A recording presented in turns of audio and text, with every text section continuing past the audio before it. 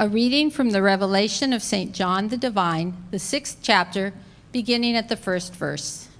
I watched as the Lamb opened the first of the 7 seals. Then I heard one of the 4 living creatures say in a voice like thunder, "Come!" I looked, and there before me was a white horse. Its rider held a bow, and he was given a crown, and he rode out as a conqueror bent on conquest. When the Lamb opened the 2nd seal, I heard the 2nd living creature say, "Come." Then another horse came out, a fiery red one. Its rider was given power to take peace from the earth and to make people kill each other. To him was given a large sword. When the Lamb opened the 3rd seal, I heard the 3rd living creature say, "Come." I looked, and there before me was a black horse. Its rider was holding a pair of scales in his hand. Then I heard what sounded like a voice among the 4 living creatures saying, 2 pounds of wheat for a day's wages, and 6 pounds of barley for a day's wages, and do not damage the oil and the wine. When the Lamb opened the 4th seal, I heard the voice of the 4th living creature say, "Come." I looked, and there before me was a pale horse. Its rider was named Death, and Hades was following close behind him. They were given power over 1/4 of the earth to kill by sword, famine, and plague, and by the wild beasts of the earth. When he opened the 5th seal, I saw under the altar the souls of those who had been slain because of the word of God and the testimony they had maintained. They called out in a loud voice, "How long, sovereign Lord, holy and true, until you judge the inhabitants of the earth and avenge our blood?" Then each of them was given a white robe, and they were told to wait a little longer until the full number of their fellow servants, their brothers and sisters, were killed just as they had been. I watched as he opened the 6th seal. There was a great earthquake. The sun turned black like sackcloth made of goat hair. The whole moon turned blood red, and the stars in the sky fell to earth as figs drop from a fig tree when shaken by a strong wind. The heavens receded like a scroll being rolled up, and every mountain and island was removed from its place. Then the kings of the earth, the princes, the generals, the rich, the mighty, and everyone else, both slave and free, hid in caves and among the rocks of the mountains. They called to the mountains and the rocks, "Fall on us and hide us from the face of him who sits on the throne and from the wrath of the Lamb. For the great day of their wrath has come, and who can withstand it?" The word of the Lord. Thanks be to God. The second lesson, a reading from the Revelation of St. John the Divine, the 7th chapter, beginning at the 9th verse. After this I looked, and there before me was a great multitude, and no one could count, from every nation, tribe, people, and language, standing before the throne and before the Lamb. They were wearing white robes and were holding palm branches in their hands, and they cried out in a loud voice, "Salvation belongs to our God, who sits on the throne, and to the Lamb." All the angels were standing around the throne and around the elders and the 4 living creatures. They fell down on their faces before the throne and worshiped God, saying, "Amen. Praise and glory and wisdom and thanks and honor and power and strength be to our God forever and ever. Amen." Then one of the elders asked me, "These in white robes, who are they, and where did they come from?" I answered, "Sir, you know." And he said, "These are they who have come out of the great tribulation. They have washed their robes and made them white in the blood of the Lamb. Therefore, they are before the throne of God, and serve him day and night in his temple. And he who sits on the throne will shelter them with his presence. Never again will they hunger. Never again will they thirst. The sun will not beat down on them, nor any scorching heat. For the Lamb at the center of the throne will be their shepherd. He will lead them to springs of living water, and God will wipe away every tear from their eyes. The word of the Lord. Thanks be to God. I speak to you in the name of God, the Father, the Son, and the Holy Spirit. Amen. Please be seated. When we think of the exemplary saints from the Bible and from church history, St. Peter, St. Mary, St. Francis, and so on, they're remembered and renowned because of particular ways that their lives reflected Christ. But we must be careful to remember that they were not superheroes. Rather, they were humans just like you and me. The faith and virtue that characterized their lives was simply the fruit of God's grace at work in them, which means that attaining such holiness remains a possibility for each one of us. So this morning I want to consider what stands in our way with that. What stands in our way of attaining virtue, faith of greater holiness? Well, the sinful condition that we were all born with desires more than anything to avoid pain or discomfort, particularly to avoid it in our present, in the immediate. While it also, this sinfulness, keeps us blind to the future consequences of choices in our present. And it's this reality that makes us so susceptible to evil, which tempts us to seek out idols who can offer us protection from suffering.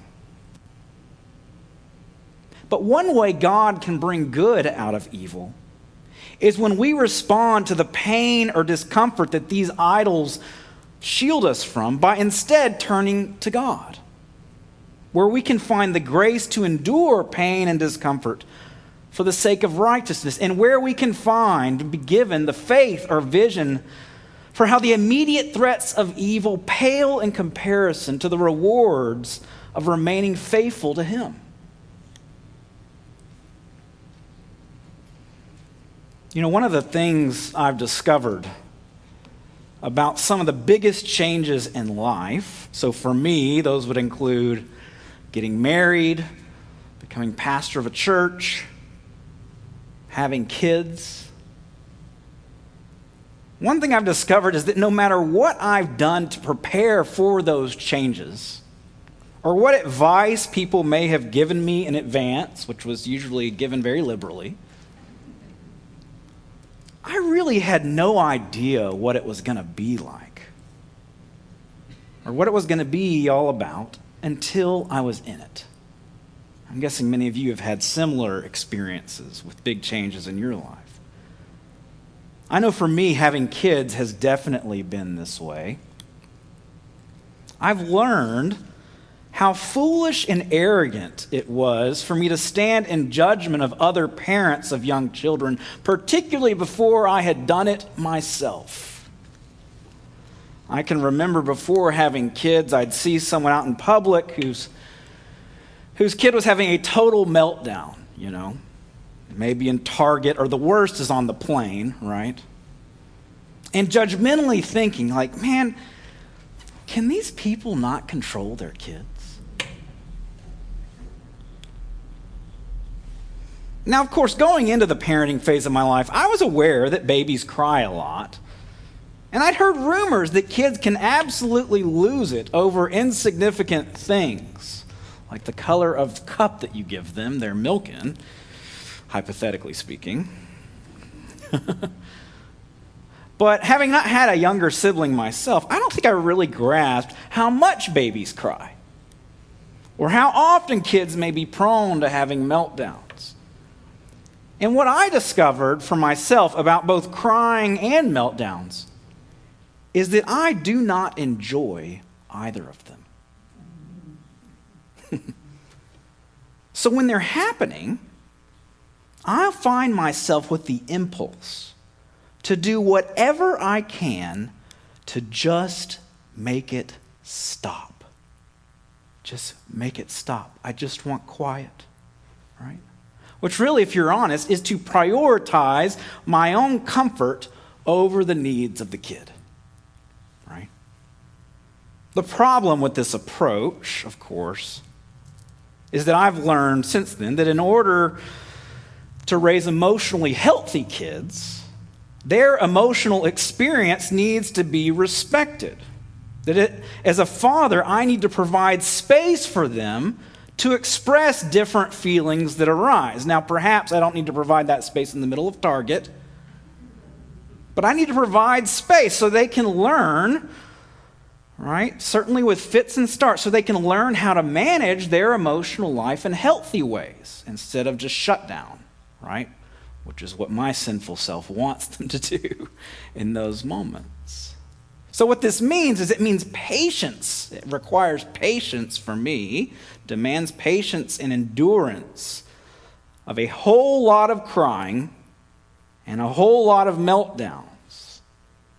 And for various reasons, perhaps it's my temperament or probably my background, to be honest, I can often find that to be pretty excruciating to be around. So what makes it challenging to always accept my kids as kids and to be the father that they need is that sinful condition that we're all born with, and the way it manifests in me is it prefers more than anything, or the way it manifests in all of us, is it prefers more than anything, our sin does, to avoid pain or discomfort in our present, right? While kind of ignoring future consequences. And this is what makes me susceptible to trying to control my kids' emotional life by shutting them down when it's uncomfortable for me. Right? Tempting me with that momentary relief of peace and quiet from discomfort in the moment without caring all that much about the future consequences. But one alternative, one way God can bring good out of the evil, the adversity we experience, is when we respond to the pain and discomfort by turning to Him instead of our idols, in my case, the idol of peace and quiet.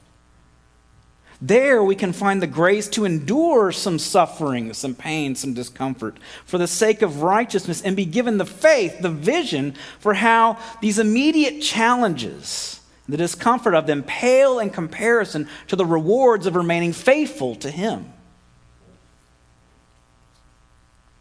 And believe it or not, this, what I'm talking about, is the truth underlying our readings from Revelation this morning. It may take me a moment to get there. But our reading from Revelation 7 is what was appointed today, our second reading.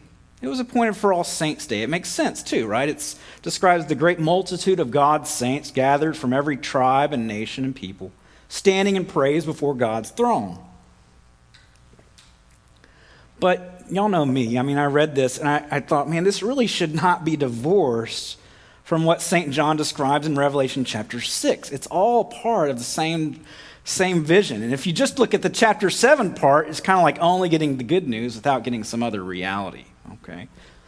So I had us read Revelation 6 first. Now, as I reminded us last week, the Revelation was a book of visions written by St. John and sent to a group of 7 churches in the Roman Empire, likely around 95 AD.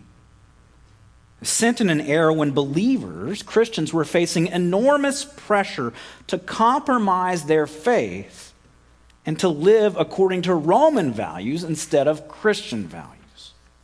Remember, Christianity was illegal in the Roman Empire at that time. In fact, in recent decades, leading up to the writing of Revelation, certain emperors had felt particularly threatened by the faith and persecuted Christians mercilessly. For example, Nero, who was emperor from 54 to 68 AD, he brutally murdered Christians in Rome by crucifying some of them, by having others torn apart by dogs, by having still others beaten to death. And while it's unclear if Revelation was written at a specific year under an emperor who was using violence on Christians, the imagery of chapter 6 uses Revelation's characteristic, symbolic imagery to highlight not just the threat of martyrdom, but some additional reasons that Christians were tempted in those days to compromise their allegiance to Jesus and his hidden kingdom of God and to trust instead in the promises and security the empire offered. This passage, chapter 6, describes a total of 6 seals being opened to each reveal a separate part of the vision. And the first 4 seals each reveal a rider on a horse, which have famously come to be known as the 4 horsemen. I bet most of you have heard that phrase before, the 4 horsemen. This is where it's from. And to aid in my explanation of this, I've included a colored version of the woodcut of this scene, the first 8 verses of chapter 6, in your insert. I hope it's helpful if you're a visual person. If you'd like to turn to it, you're welcome to. This is done in the 15th century by an artist named Albert Dürer. But scholar Craig Koester, he explains that these 4 horsemen represented what people felt were the primary existential threats to their physical well-being in those days. The first rider, who is pictured in the very back on the far right, he rides on a white horse. And in verse 2, John describes him as riding out, quote, as a conqueror bent on conquest. Well, this horseman represents the threat of conquest, the very real threat of conquest from foreigners, right, from outside the Roman Empire, who could attack the Roman Empire and therefore put everyone who lived within that empire at risk. The second rider is on a fiery red horse, we're told, pictured right in front of that first one. In verse 4, John says he was given power to take peace from the earth and to make people kill each other. And he had a sword in his hand, as you can see. This horseman, the second one, represents the threat of experiencing violence from one's neighbors and fellow countrymen. So the first one's about, threats from outside, foreign conquest. The second one is about threats from, the guy next door, wanting to come knock your head off type of thing. In front of these first 2 is the third rider on a black horse, whom verse 5 says was holding a pair of scales in his hand. And you can see in the picture, he's kind of holding them. They're yellow. They're kind of way out back as he rides very quickly. This horseman represents the threat of economic hardship. As the words of verse 6 proclaim, prices for staples, wheat and barley, that were high enough to use up most of the wage of a small family, with none left over at all for oil and wine. So this third rider represents not being able to make ends meet, not being able to eat, right? Famine even. But finally, the fourth rider, says John in verse 8, he rides on a pale horse, or some translations say an ashen horse. This is pictured on the bottom left of the woodcut. His name was Death, with Hades, the scripture says, which is the place of the dead, following close behind him. You can see Hades as kind of this yellow-colored monster eating somebody up there in the very bottom left corner. So this fourth horseman represents, and his companion Hades, represents the ultimate threat underlying each of the previous 3, right? The ultimate threat underlying whether it's foreign conquest or violence within the empire or, not being able to eat is that you die of it, right? But also, as I mentioned, under some of the recent Roman emperors, death had been a major threat to the survival of Christians in particular, who were unwilling to be more loyal to the empire than they were to Christ. I'll get to that just a little more in a minute. But first, I want to point out to you that that all four of these horsemen, if you look at the scripture we read, those first 8 verses, all four of these horsemen are actually called forth from the throne of God, right? They're not like called forth by Satan or coming out of hell or anything. They're called forth from the throne of God. In verses 1, 3, 5, and 7, each of the 4 living creatures described as being around God's throne in this symbolic imagery, they're the ones who call forth each of these horsemen. And this highlights the reality, the perhaps uncomfortable reality, that God allows a world where there is evil that threatens our well-being as humans and threatens our survival. And yet, because our sinful condition wants to avoid pain, of course, death more than anything, these threats make us susceptible to seeking out other evil, seeking out idols who might offer relief or protection from that suffering. And that is precisely what caused the first century Christians to be susceptible to shifting their allegiance from Christ to the empire of Rome.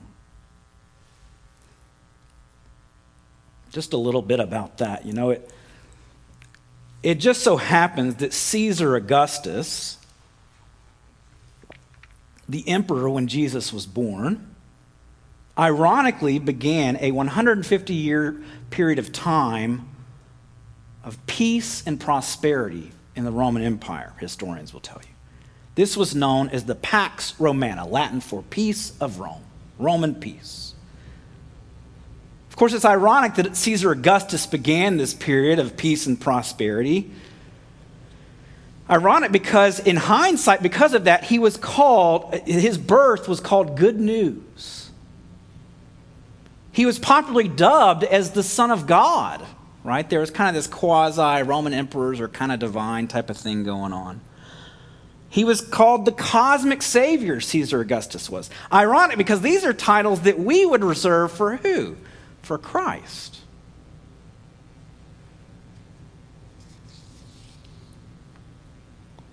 This peace that the empire purported to offer, though, it included protection for its citizens from what? From the things these horsemen represent, right? From foreign conquest, right? The strong Roman army will protect you from that. It had laws and a justice system meant to restrain violence among its citizens, right? Keep your neighbor from taking your head off, right? Rome promised a prosperous economy to shield against financial hardship. And for those willing to be loyal to the emperor over Jesus, Rome promised not to martyr you, not to put you to death. So what I want you to see is kind of this choice before Christians, right? Throughout the ministry of Christ in the first 100 years of the church, there's this peace and salvation promised through Christ, of course, this spiritual peace and salvation that was set in contrast to this much more tangible peace of Rome, particularly under those emperors who demanded that Christians forsake Christ to proclaim allegiance to them.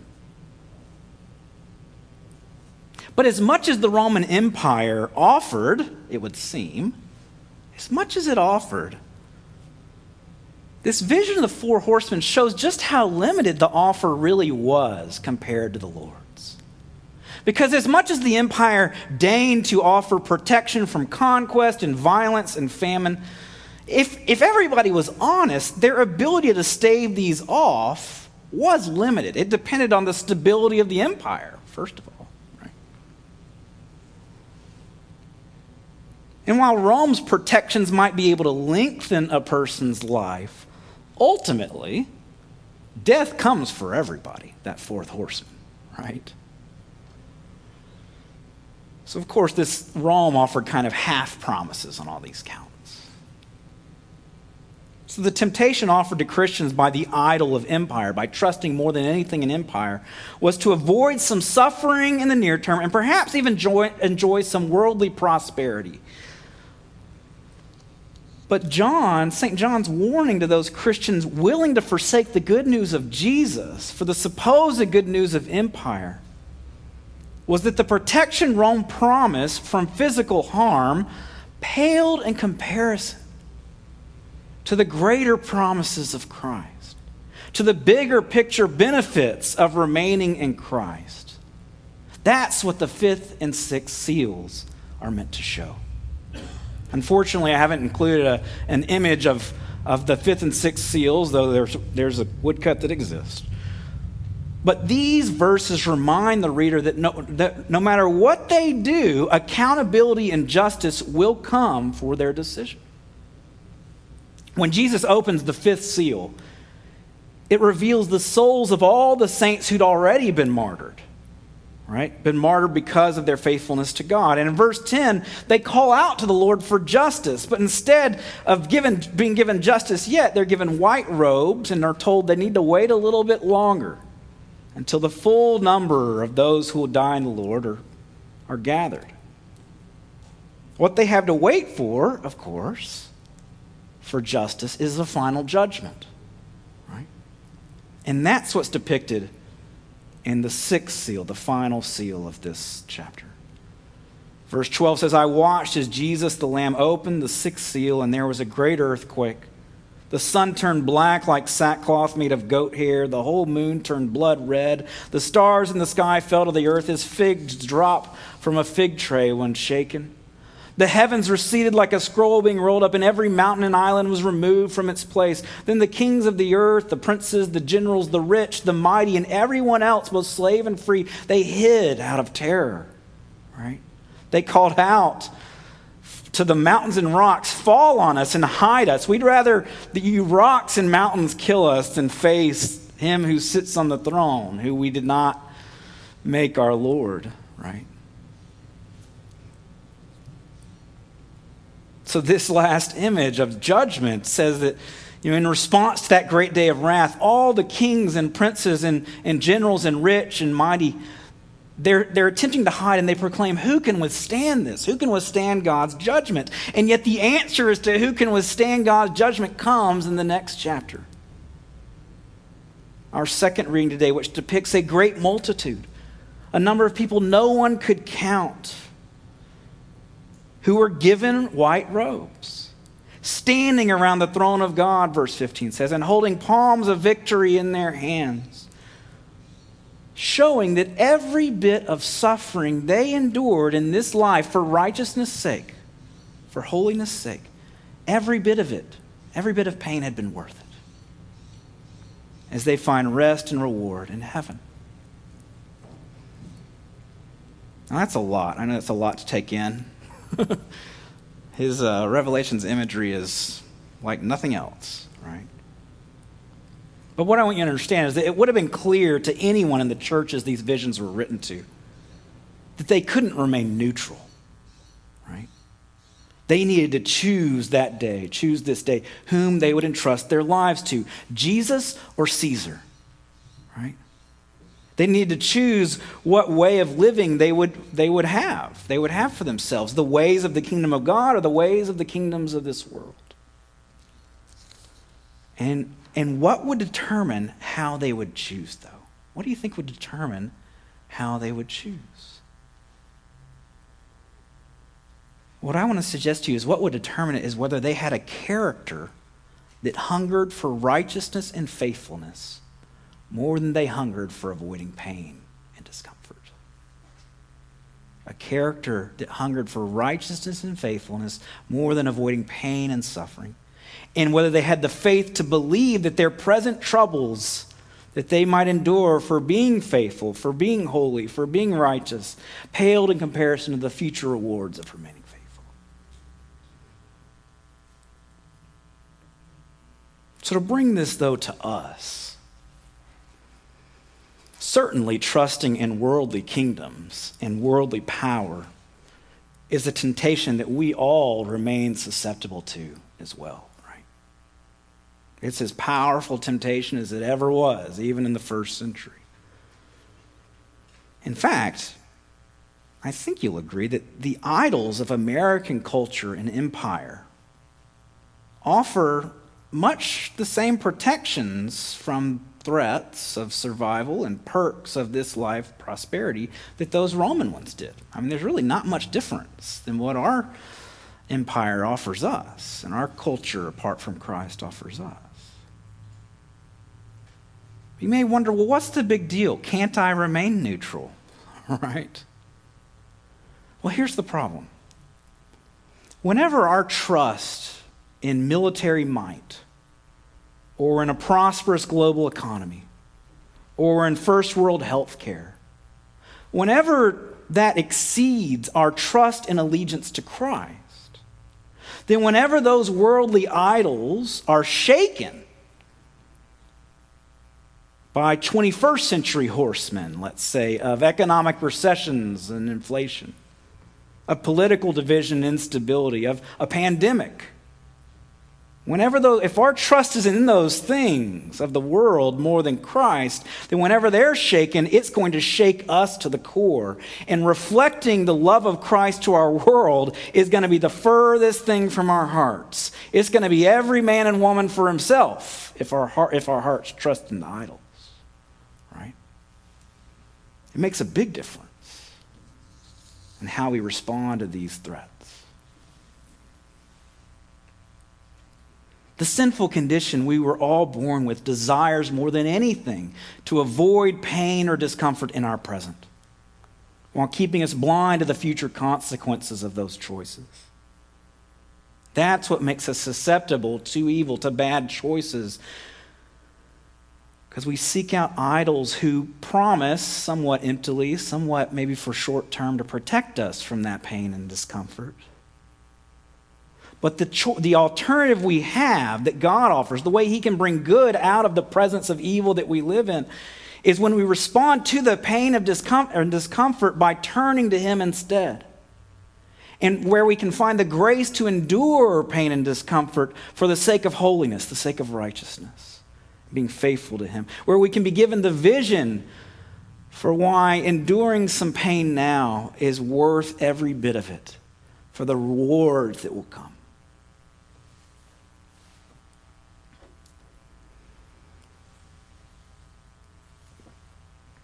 Having said all this, though, it's not only threats to our physical survival that undermine our trust in Jesus, our faithfulness to him. Right? Just back in that first century, it wasn't just the empire, the government. It was the culture, the worldly culture. And the same is true for us. Living in a society like ours, as we talked about last week, has denied or minimized the reality of evil. What it's done is it's probably given all of us an expectation that's unrealistic. And that is the expectation that we won't suffer in life, or that we won't suffer much, or that we don't have to suffer, right? That's kind of the message that's sent to us from society probably since we came out of the womb, right?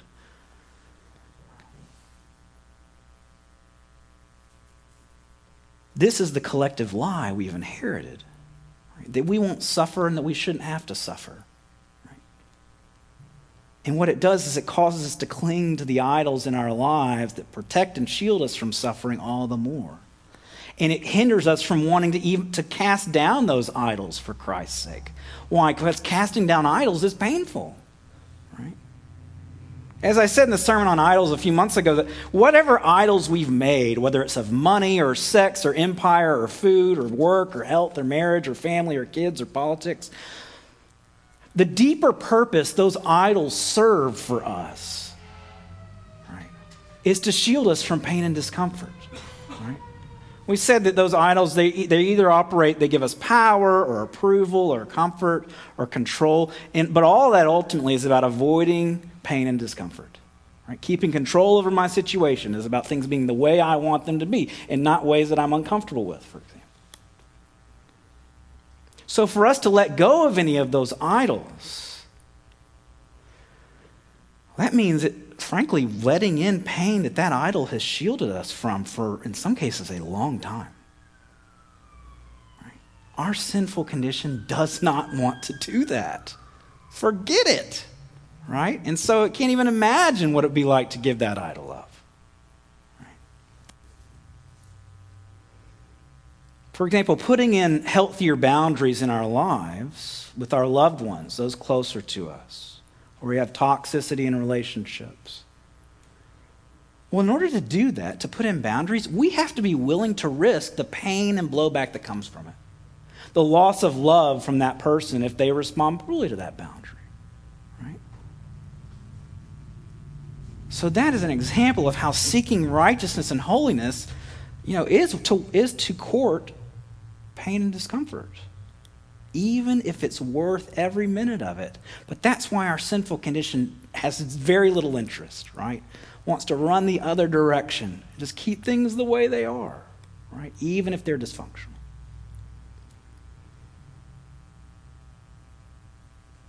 All these things require a willingness to grieve, but many of us are terrified of grief.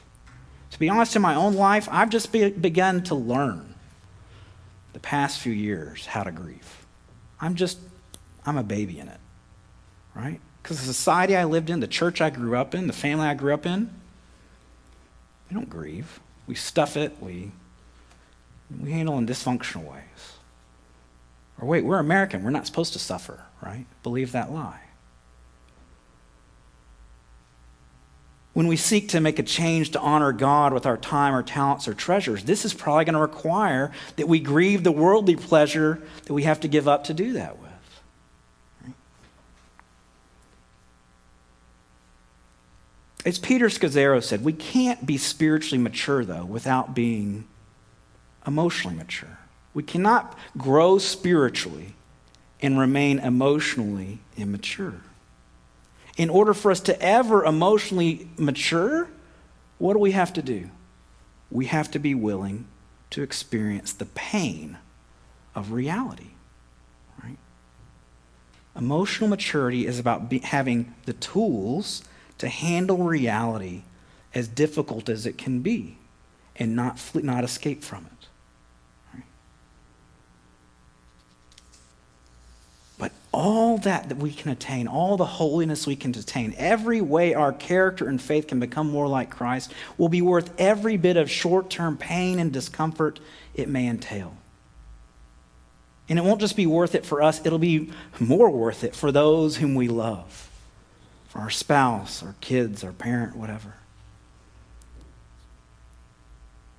But the more our faith matures, the less we'll find ourselves trusting in the worldly means of security through empire and wealth and violence. And the more willing we'll be to endure pain for holiness, righteousness' sake.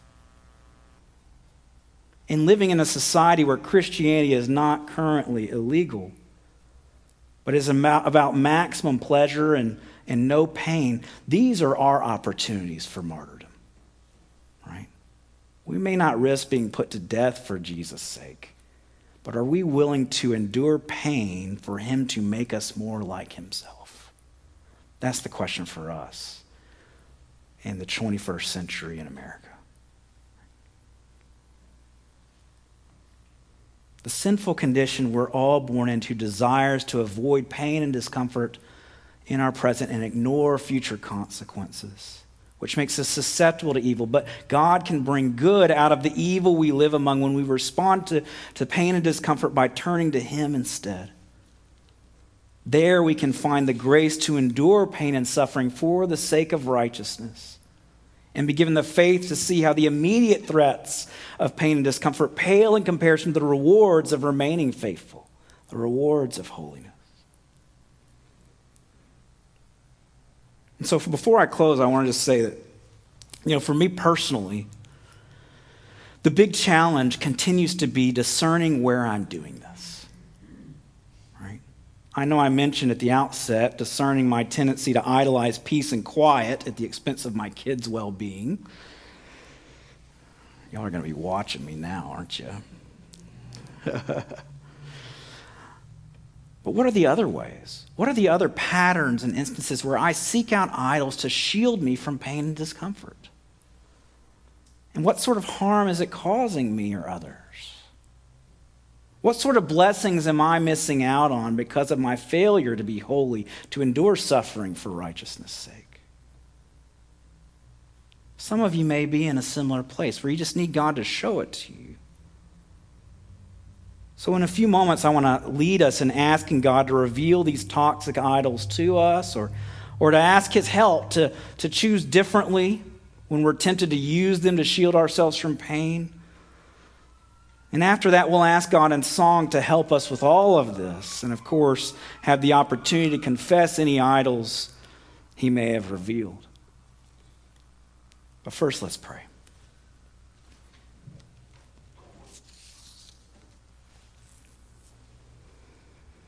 Lord, our spirit is willing, desires holiness, but our sinful flesh is weak. We can have so little courage for the pain or discomfort that attaining that holiness can require.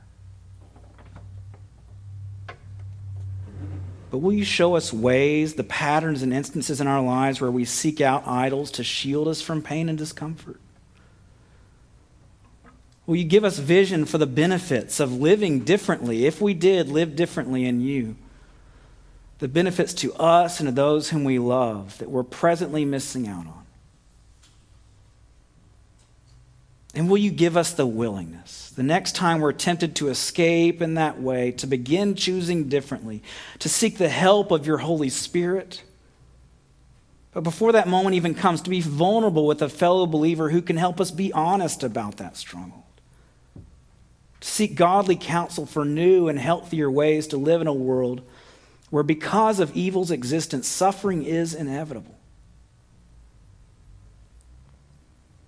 Pray all of this in Jesus' name. Amen.